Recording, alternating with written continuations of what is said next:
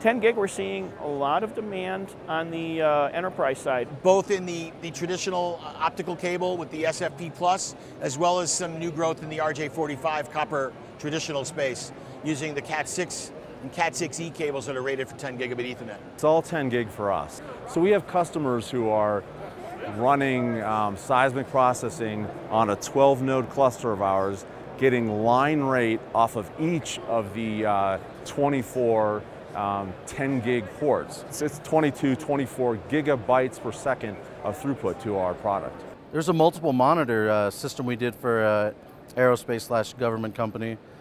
In addition to the multiple monitors, we had to integrate extra Intel NIC cards to the equation.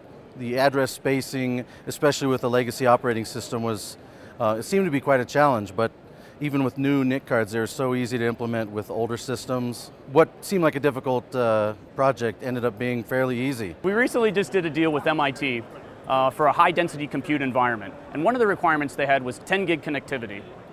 We were able to accomplish this with the Intel 10 gigabit PCIe network cards. The cards gave us 2-port connectivity on a PCIe bus that fit nicely into the solution, and we were still able to maintain the rack density requirement.